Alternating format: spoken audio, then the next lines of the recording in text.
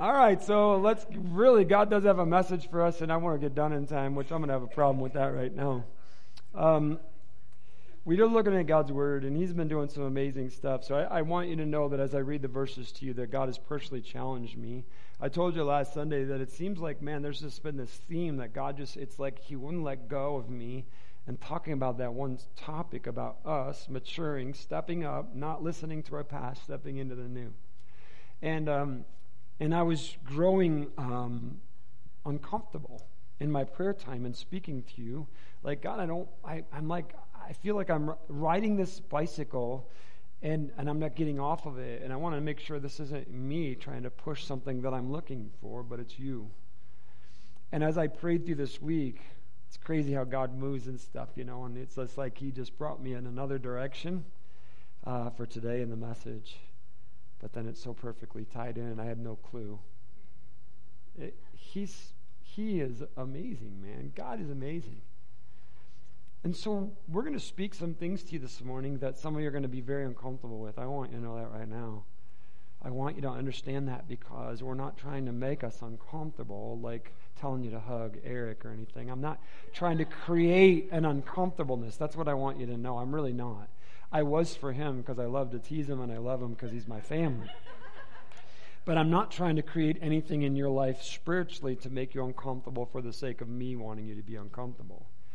What I'm asking God to do is make us uncomfortable in where we're not aligning to what He says to us.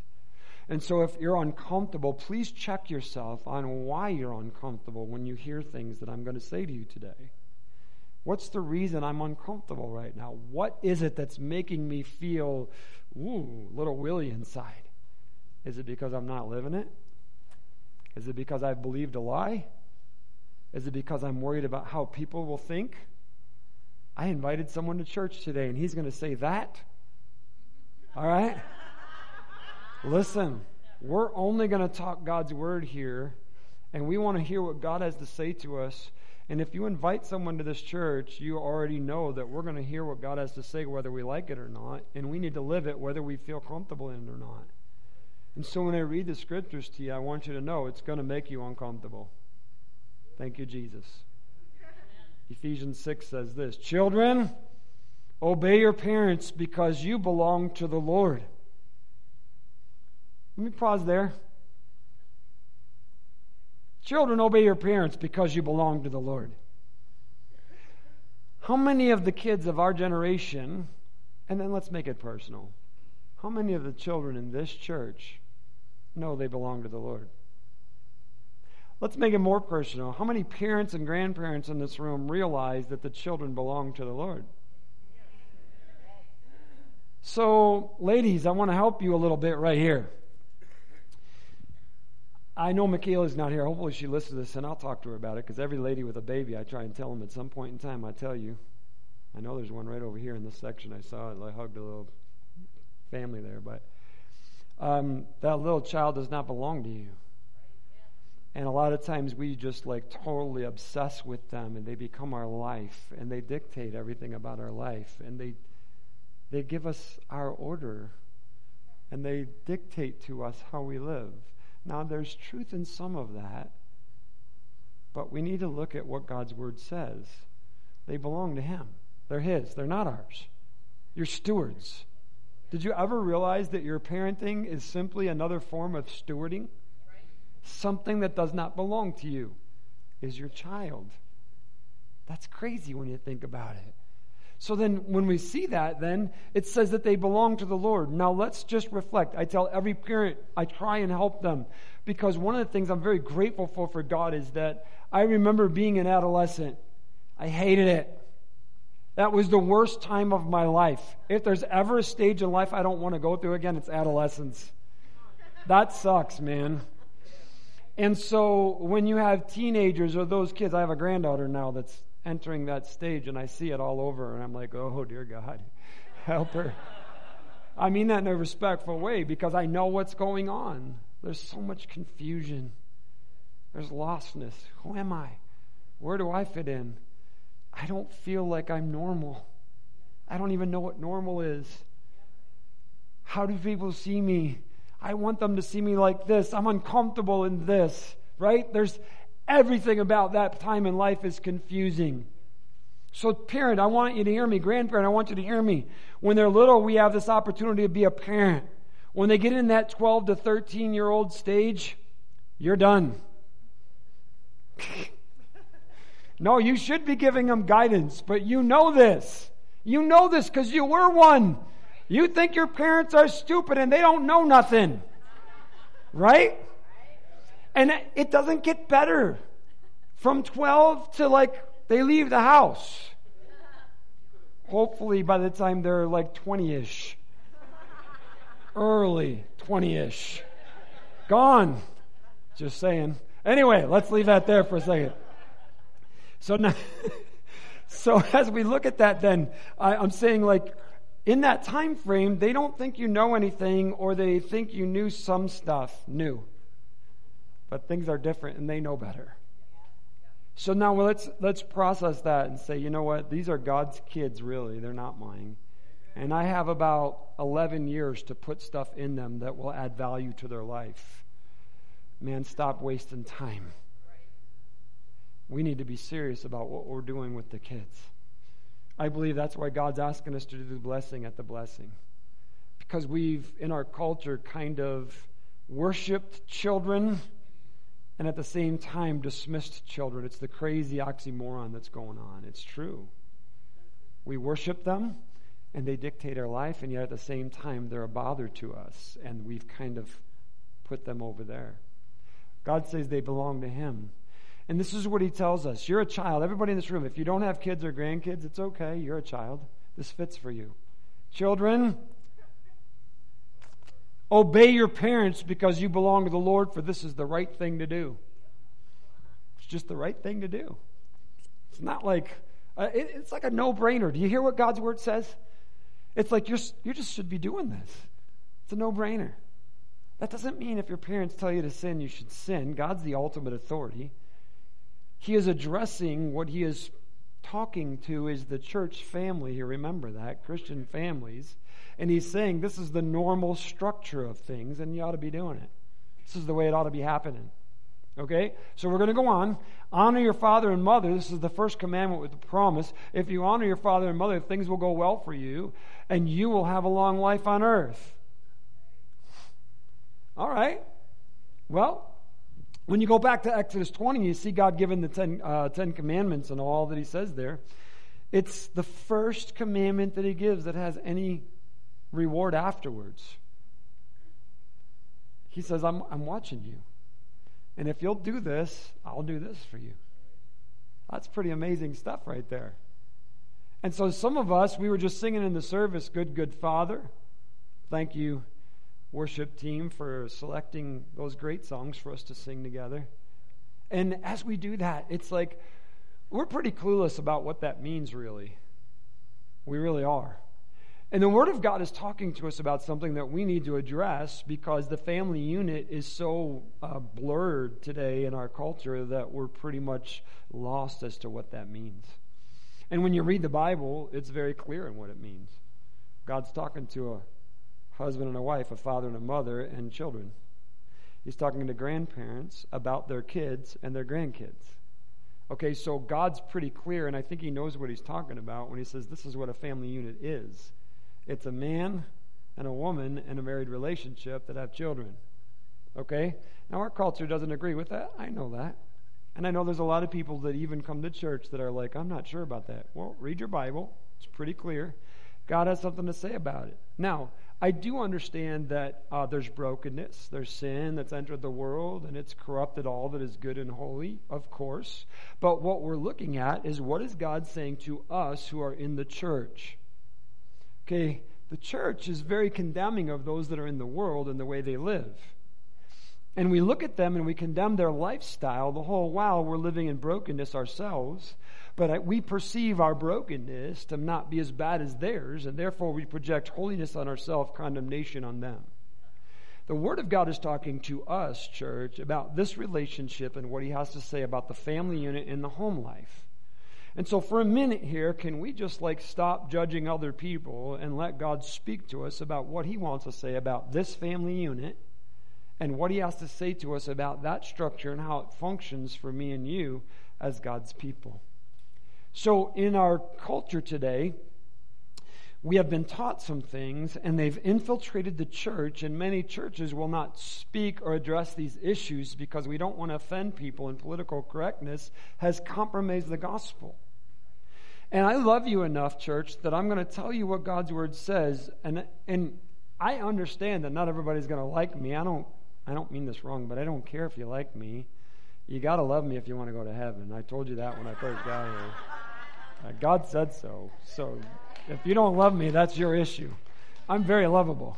Anyway. Yes.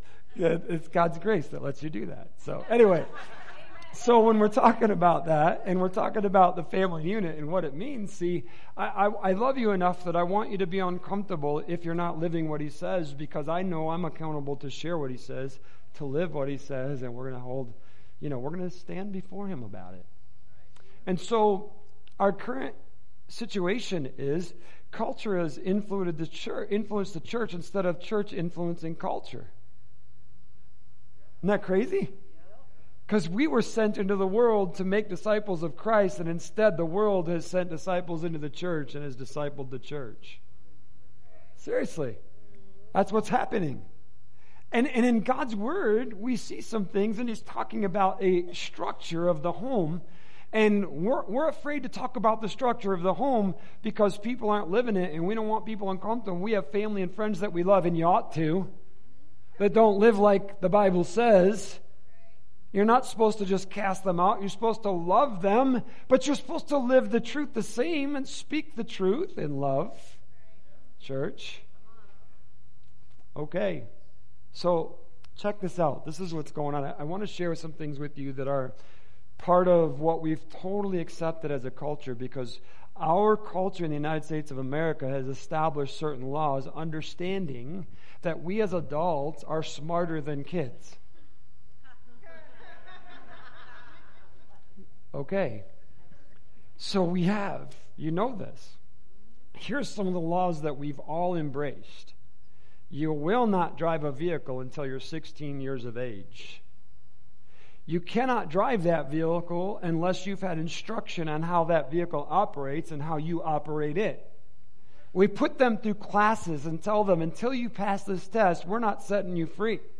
Now that you've passed that test, you're going to drive this vehicle, but you're going to drive it with a responsible adult in that vehicle with you for X amount of times before we release you.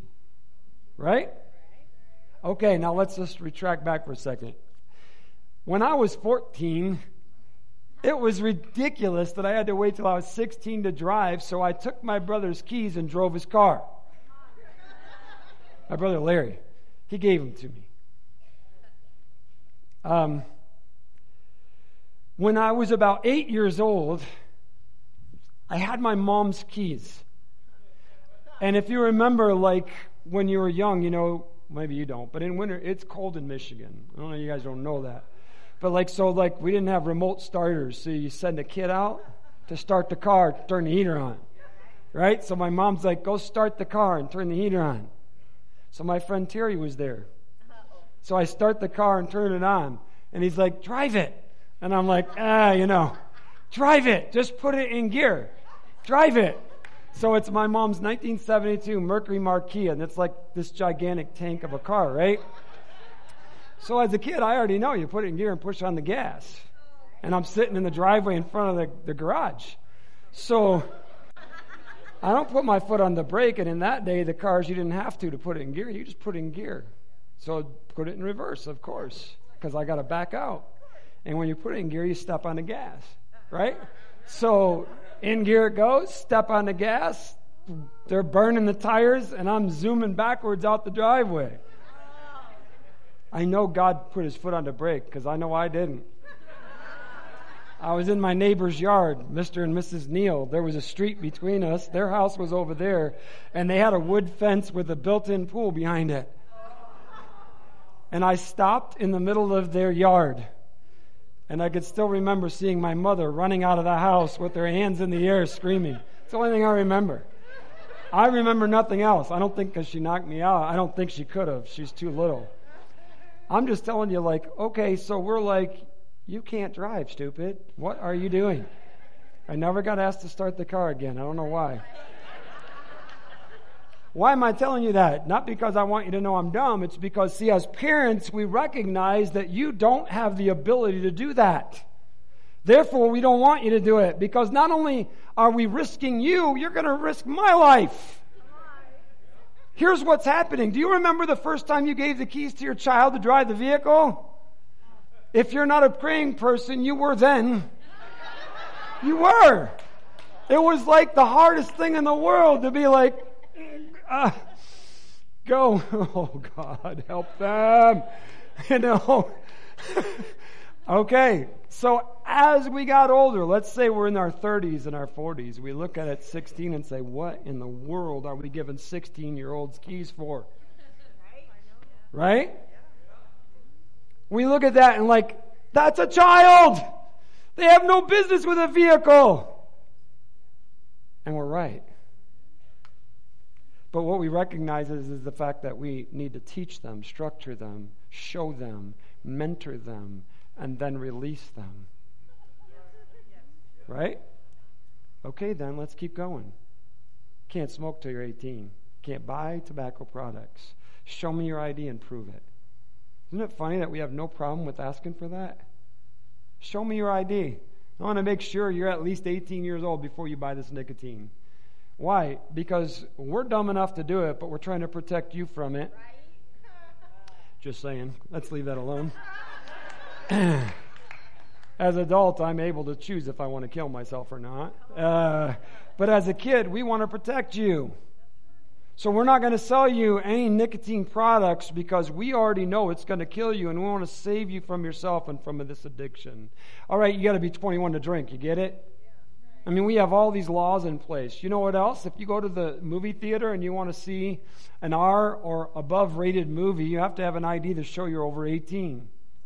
You know, every movie you watch tells you whether kids could watch it or not. You guys probably ignore those things, but parental guidance suggested, PG, they're telling us that's the entry-level movie today. It's saying, you know, as a parent, you probably ought to be looking at what's in this movie. Do you realize that? We don't even look at it anymore. And a PG movie is like a joke. Our children are watching R-rated movies all the time. But our country has established a law saying they ought not to. Just let that sink in for a minute. All right. So this isn't all about this stuff. Hear me now. You got to stay with me because it's pretty crazy what's going on with us. We have a law that says if you have sex with someone under 18 years of age and you're 18 or older, you're going to prison. That's called statutory rape. It doesn't matter if that individual agreed, consented, or wanted that to happen.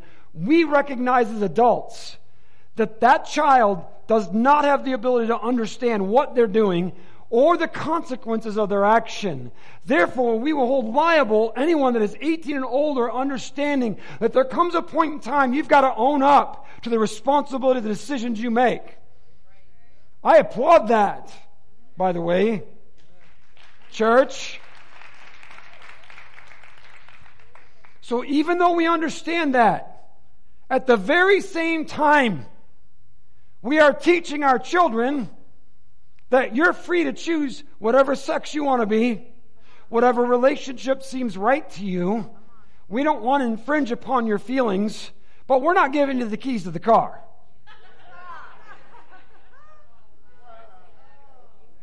You can't smoke a cigarette, but you can decide today what you want to feel like.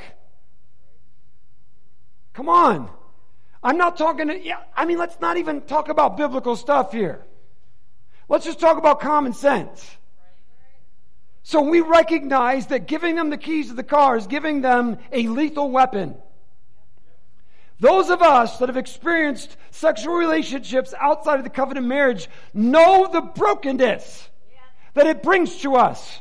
Some of you have been molested. Some of you have been abused. Some of you have been raped. Some of you have been violated. You know the brokenness that it brings. Some of you have entered into relationships that you thought was okay that messed you up. And we are silent to our children and to our grandchildren about the consequences of decisions and actions in their life. Why are we being quiet, church? Teach the children what they're supposed to do. They need to know it.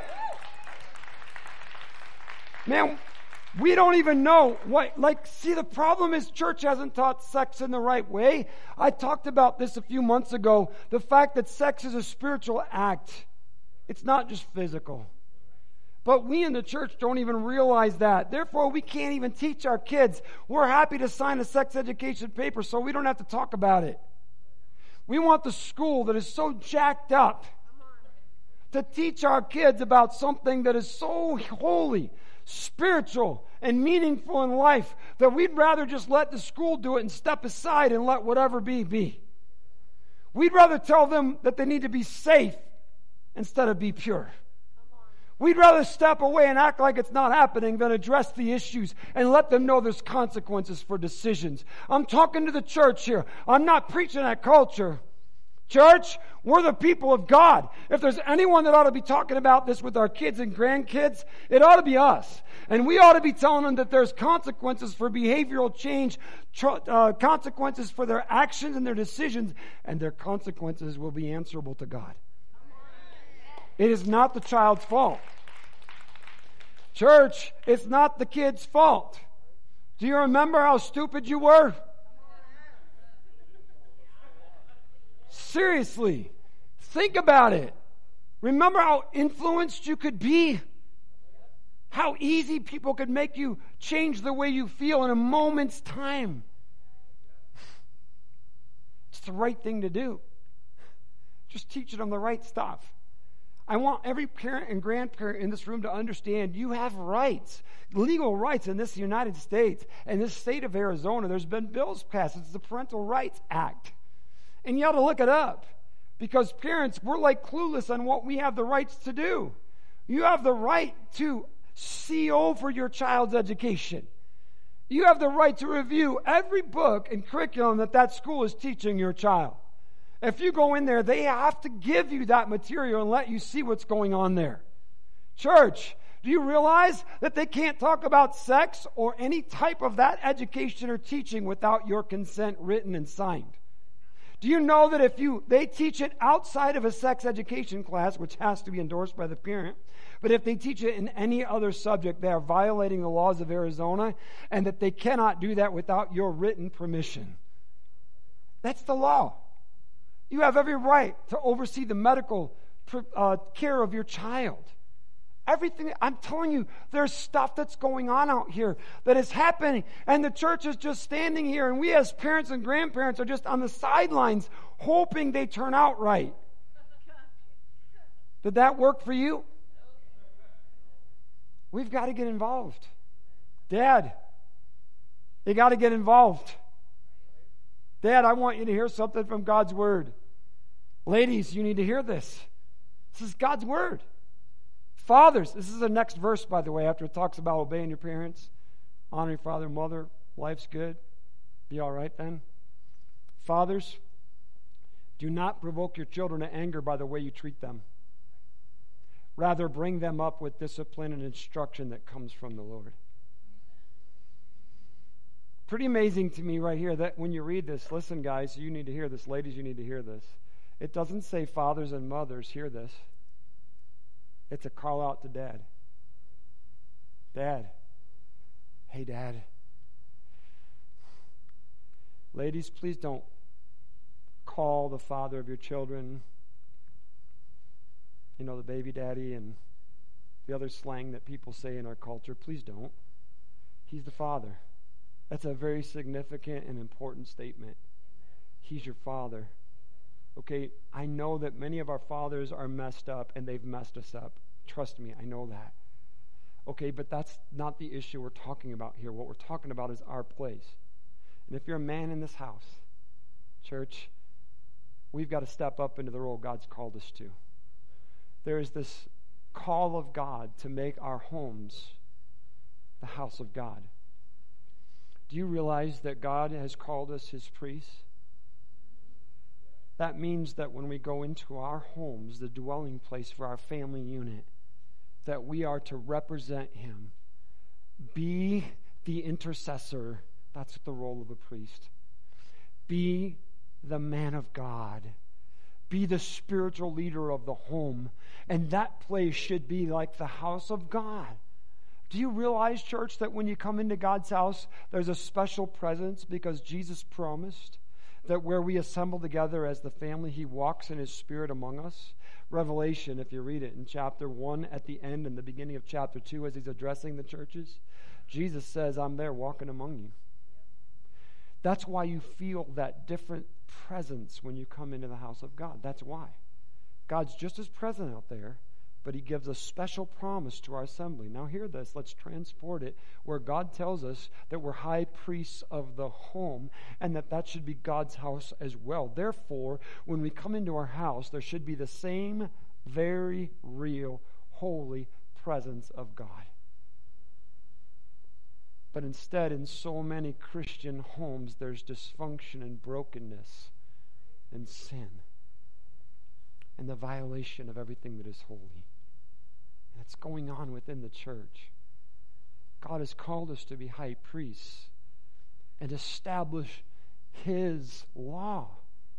When the kids were young, Kim and I, now we're older and the kids are adults, but when they were young, I wanted them to understand that this was not a democracy, it's a dictatorship in our home. That doesn't mean I ruled like, Fidel Castro, where it's like the iron fist and he was the leader of Cuba for some of you younger people. Anyway, like it's not like an iron fist, like I'm the authority and you will obey me. No, it's done in love, but there's a power structure and it's from the top down and you're down. Just to be clear. And therefore, you can say anything you want to. You can object to anything, but it doesn't really matter. This is the law. And if you don't want to deal with it, the door is right there, and you can go out on your own. And so as long as you live under our house, you'll obey our rules. And so there was not Kim's rules and my rules. They were our rules, and we honored one another in teaching our children this is the way it is. So we told them, when you grow up in our house, you're going to be in church every Sunday. I don't care what your friends are doing. I don't care what that job says that you do. I don't care about your athletics. I want you to understand something. God is a priority in your life. He always will be, and he must be. And therefore, you will be in church on Sundays. And if a job wants you to work on Sundays, by the way, church, this is a law. You tell them, I will not work on Sundays. They cannot make you work on Sundays. But when you do, hear me through, if you compromise and work one time, it is no longer by our laws a conviction in your life. That's why when you first start a job, it's true, man, if you got a conviction, you got to live it all the way through. That's why they schedule you for Sunday right away to see if you will compromise, and once you do, you're done. Just so you know, that's the law. Okay, let's keep moving so we don't get jacked up here. Fathers, do not provoke your children to anger, right? Fathers are expected to be involved in the upbringing of our children. It's not her job to raise the kids. Ladies, stop thinking it's your job to raise the kids. The culture has told you that you don't even need a man. You can do it on your own. You're not a man.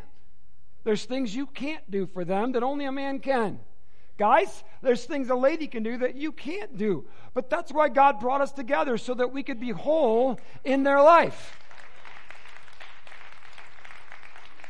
So this isn't a matter of Dave preaching some old doctrine. This is God's, and I think he knows what he's talking about. And I want you to know that the brokenness of the family unit is nothing new.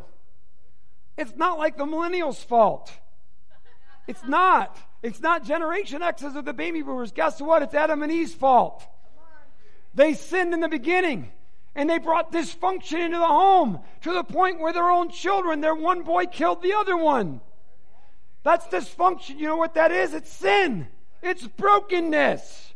And until we become the children of God and bring healing into the home, we're going to have nothing but dysfunction.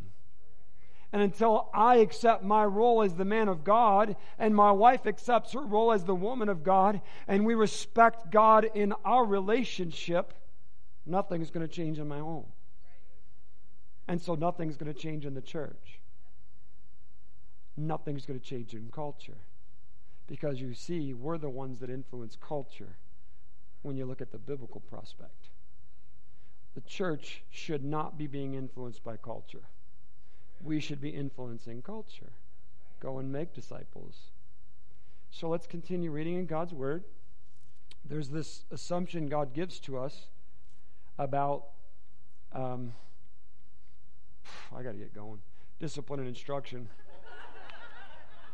I don't like that clock back there. Those people in Scottsdale are in trouble, man. Good thing about it is nobody's ever going to ask me again. Deuteronomy chapter 6. God, and Deuteronomy chapter 6 says this, and you must love the Lord your God with all your heart, all your soul, and all your strength. And you must commit yourselves wholeheartedly to these commands that I'm giving you today. Repeat them again and again to your children. Talk about them when you're at home, when you're on the road, when you're going to bed, when you're getting up. Tie them on your hands. Wear them on your forehead as reminders. Write them on doorposts of your house and on your gates. Church, when God's talking about this, what He's trying to get across to His people is how critically important the conversation of God is in the life of your children and grandchildren. How important it is that we have those conversations. How important it is that we are instructing them in the things of God, that they know He is real. That we live for Him. That my life is guided by Him. That is such a critical conversation, and it is currently very absent in the Christian home. So let me ask you a few questions, rhetorical. I'm not asking for you to respond to this. Hear me through. Church, how often do you speak about God's Word to your family? How often do you talk to your children, your grandchildren, and your family about the fact that God does have a plan for your life, and that plan can only come about when you surrender your life to Him.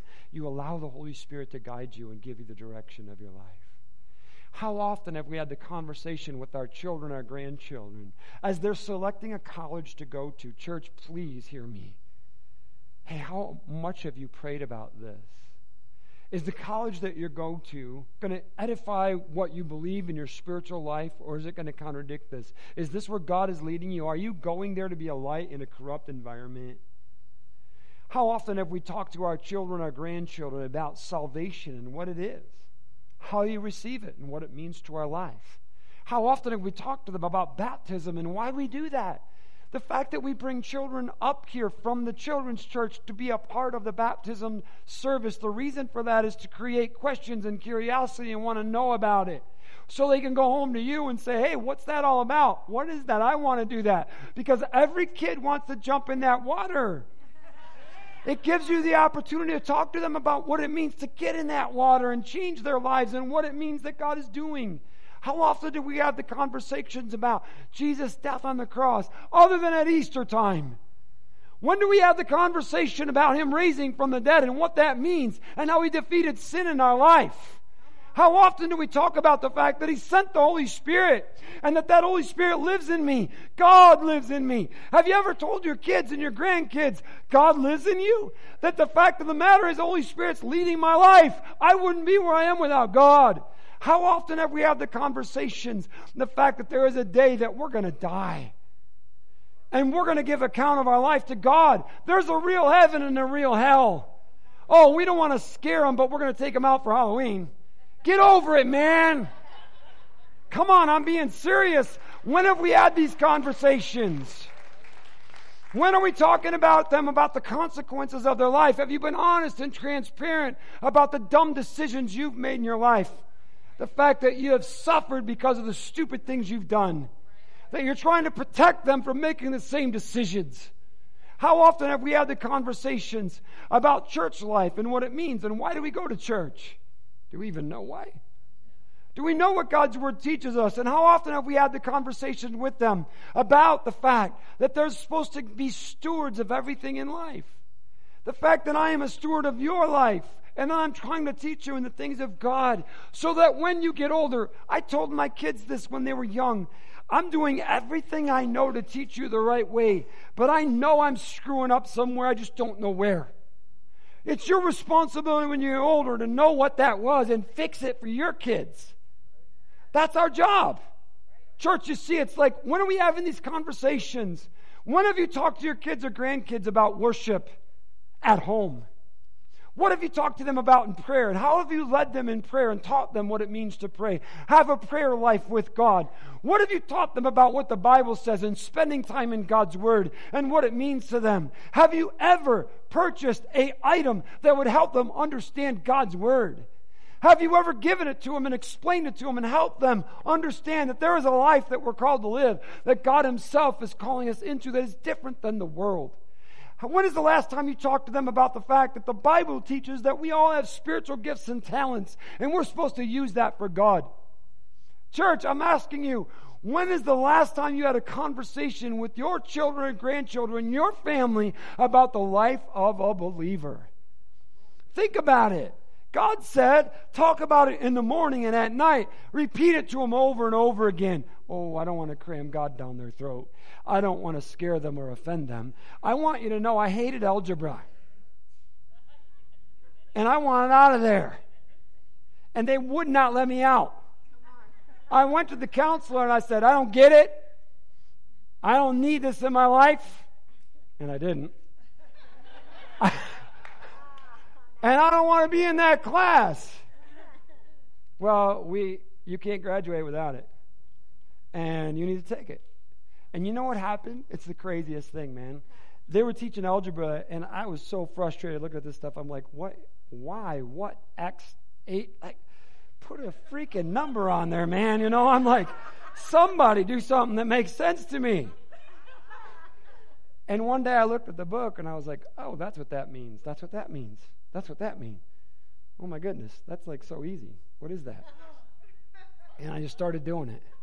And I got it. I don't ask me to do that test today because I probably would fail. But I'm telling you that as I was being taught this, and it was there, and as much as I resisted it, hated it, didn't want it, one day something clicked. Church, why in the world are we not doing this about God and our families? It's not a matter of you liking it. Nope, you're not getting out. Nope, I'm not going to pass you. This is something that's important in your life because we want to give God the chance to click. Give them that moment where all of a sudden all this makes sense to me now. I get it, God. You're right. It's your way. See, I had that experience in my life. I've told you my dad, he wasn't a good dad. He really wasn't. He did way better than his dad, which is what I asked my kids to do. I know that. I didn't know that as a kid. I just thought he was a jerk. I didn't realize that he did so much better than his dad.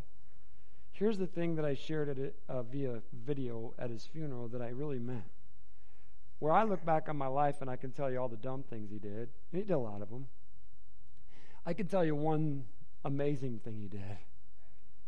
He let me know, he let my family know, he let his grandkids know, my kids know, that you have to have Jesus. And so, no matter what else didn't happen, the very most important thing in life did happen. I knew I needed Jesus. And I could not get away from that. And the reason I couldn't get away from that is because my dad and mom put that in me.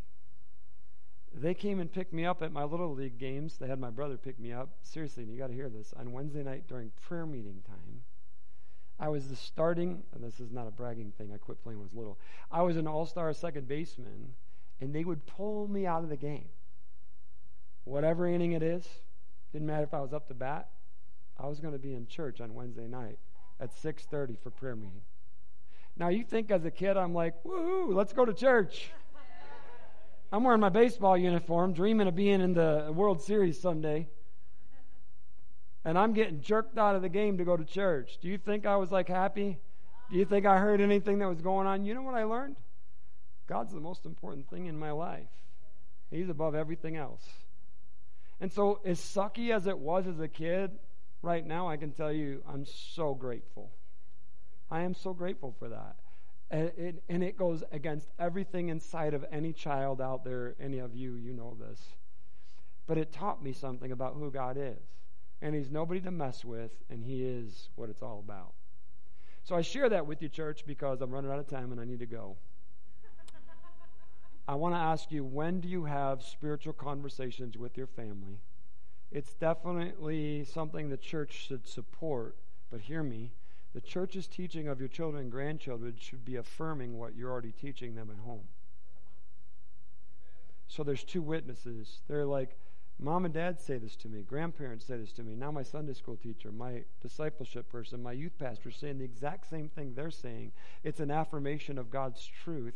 Therefore, it's not just my mom's or my grandparents or my dad's or my grandfather. It's God's thing because other people are saying the same thing to me. So the church should be supporting what you're already doing. You shouldn't be relying on the church to do it for you. We're not the parent. Neither is the school system. Neither is the government. Guess what? We are. And we've got to own that. God's called us to own it. The only way we're ever going to make an effect in their life is that we would begin to live that life at home. Our children know more about phones and tablets, movies and cartoon characters. If you ask one of these kids running around, how many Pokemon are there? There's over 600, right? I'm asking anybody, does anybody know? Is there over 600 of them? More than that? How many are there? Tell me, I want to know. Over 600? Okay, so there's over 600 Pokemon, right? And if you ask one of these kids running around, hey, can you tell me like 10 names of Pokemon? They'll tell you, and they'll rip them off. What are the little puppies' names in the Paw Patrol or whatever? I don't care what you say. I don't care what it is. And I'm not telling you they shouldn't know that stuff. What I am saying is, church, what do they know about God and spiritual things? What are we teaching them to instruct them to know God? We can't remove all that stuff from them. We're not supposed to remove them from the world and shelter them. You're just going to jack them up worse. You know, we're not supposed to throw them to the wolves either. What we're supposed to do is teach them what it means to live for God and what God says to us and to know how to deal with it. If we're not doing it, it's not going to happen. So I'm asking you, where's God in their life through you? Where is He? It's never too late to get things right. So I don't want you leaving here feeling condemned. Remember, there's no condemnation to those who are in Christ Jesus.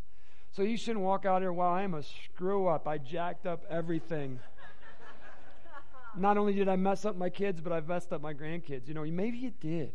Okay, but it's never too late to stop and start over. So please, as a parent or grandparent, the key to the whole thing is repentance. I'm sorry, I screwed up. I made a mistake. I was wrong. I know that I brought consequences into your life by my decisions. I want you to forgive me. When is the last time you asked your children to forgive you or your grandkids? We lead by example, man, and if we can't ask our kids to forgive us, why would they ever hear about that message? Repentance, forgiveness, restoration, and grace. It's a great opportunity for us to teach about that relationship, and we need to step into it fully. So as a child, which everyone in this room is, you first need to forgive your parents for the mess-ups that they made, and they've made them. But you need to forgive them. You need to let that go. And you need to just forgive. Now, they may be dead and gone. It's okay. I've had people just write a note to them, say, I forgive you, put their name in there. Remember, they were stewarding you. And they may be stewarded wrong, but God didn't. God's there for you, and He's going to fill the gap. And so, God, in Jesus' name, I forgive Larry, that's my dad's name, for where he made mistakes in my life. And I forgive him. I release him. Bring healing into my life. And then, God, as a parent, I recognize, even as an adult, I've seen things, and I'm like, you know, when you get older, you see things differently. And I'm like, oh, I can't believe I acted like that. I can't believe I treated their mother like that. I can't believe I treated them like that. There's these things in my life, and I've had to go to them as adults and say, hey, you know, forgive me. And there's healing in that. I'm speaking you as I speak to myself, and I realize that, church, we are broken. And God's the healer. And He wants to bring healing into the family unit, the home. And He really does want to dwell in your house just like He does here at church. He doesn't want to just come with you places. He wants to be with you. He wants to influence that place. So here's some thoughts that you might have as you're going to do this. Not only is it time for us to have spiritual conversations, but ladies and gentlemen, if we begin to treat our home like we would church, I mean, you need to hear me. None of us would probably turn on some of the movies we watch right here on that screen in this environment and say, hey, check this out, this is funny. Right? We wouldn't open up our phone and stand up here in front of everybody and hold it up and say, oh, these are the sites I visit regularly. And so if we can't do that here, why in the world are we doing it at home? Why are we letting that stuff in our life when there's no way we would ever do that here? Right? It's the sanctuary of God. And so until the church heals its own dysfunction, there's no help for us to help the dysfunction of culture. But when we fully embrace God's place for us and we begin to understand the institution of the family unit, the presence of God in that, the subject that He is in our lives, and we begin to live that, then we in turn will begin to influence culture. But we will do it not because we're telling them what to do, but we are living that life and they will want it. There's a huge difference. We're not going to mandate culture change. We're going to live change. And by living change, they're going to see it and want what we have. Because God's the one that brings healing and hope in a relationship. When I tell people that Kim and I have been married 36 years, their first response is, wow, congratulations. That's nuts. Do you understand? Do you realize what that's saying about the dysfunction of our culture? They're like surprised and shocked. Probably that she could live with me that long. I don't know. But the fact that there's 36 years of marriage is so uncommon. It's because of the dysfunction of our lives and us not fully embracing the Spirit of God and everything that He is. Church, it's all about Him. He's the one that brings healing into our lives. And when we live to please Almighty God and do things according to His will, and when I do that and my wife does that, healing and wholeness comes. It comes through forgiveness and grace and love from the Father. That's where it comes from. That's why our marriage works. It's not because I'm a great husband or she's a great wife. It's because God makes it work. It would never work otherwise. It couldn't work otherwise. We would have long been part of history and the brokenness of everyone else. We're only here together today because of God. That's the only reason. And I want you to know the future that you have and for your kids. We all want better lives for our children. But you know what we do? We think a better life is a better education and more stuff. What in the world is that all about? I'm talking about Christian people. We think that's the answer. Haven't we come to the place where we realize none of that stuff answers our need? Doesn't heal our brokenness? Only Jesus does. So where does that conversation and influence happen? Where we're letting them know beyond any education and financial well-being you may have in your life, it's all about Him. I'm done. Deuteronomy 6. You and your children, your grandchildren must fear the Lord your God as long as you live. If you obey all His decrees and commands, you will enjoy a long life. I want them to enjoy a long life. I want to enjoy a long life. It's done by your submission, forgiveness, repentance, walking with God, and only in that relationship it comes. I want you to know repentance starts with us. And so if you need to repent today for the brokenness of your life, the screw-ups that you've had, the influence in a bad way you've had on your kids, your grandkids, today'd be a great day to do that. Why not just repent and get over it? The Word of God says this in 2 Corinthians 5. This means that anyone who belongs to Christ has become a new person. The old life is gone, the new is gone. Amen? Thank you for coming forward. I mean, it's just here, man. We're broken. We messed up. We need you, Lord. There's generational curses that are on our families. It's real. God's Word says to the third and fourth generation, some of this stuff happens. I shared in the other services that between Kim and I, we have as much brokenness and dysfunction in our history that will just jack up anybody. Will hijack any family. And I want to stand in the gap and be the one that stops and intercedes and stops that brokenness from flowing forward into my children and grandchildren. I want to repent of that brokenness. My great-grandfather owned a brothel which disrespects women. It's all about perversion. There's addiction all over our families. There's incest. There's rape. There's con men. There's just every kind of sin and brokenness exists in my family and my wife's. I am not going to let that crap come forward and destroy my kids. Man, I am here to stand and say in the name of Jesus, that stuff ends with me. No more of that stuff will pass this generation. I will stand in the gap for my kids. I will plead the blood of Christ over them. I will renounce that sin, and I will not allow that to influence the next generation that is under my care. Leadership.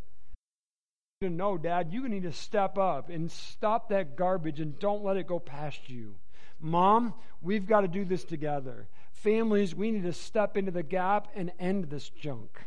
And if we will do it and stand in the gap, you know what God says? I will bless you through 1,000 generations.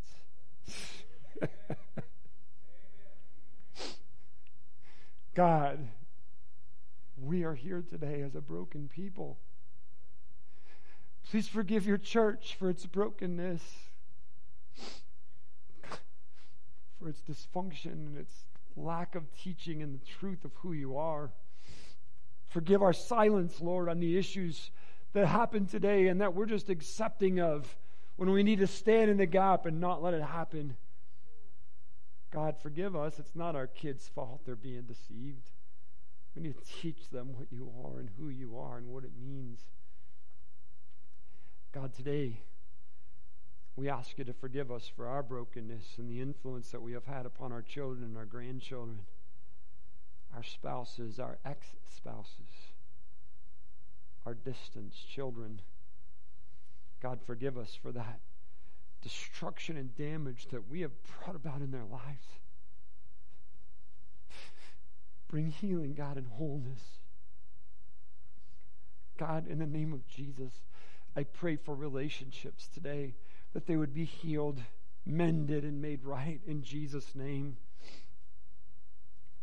I pray for wholeness in the hearts of people that are going through that brokenness right now.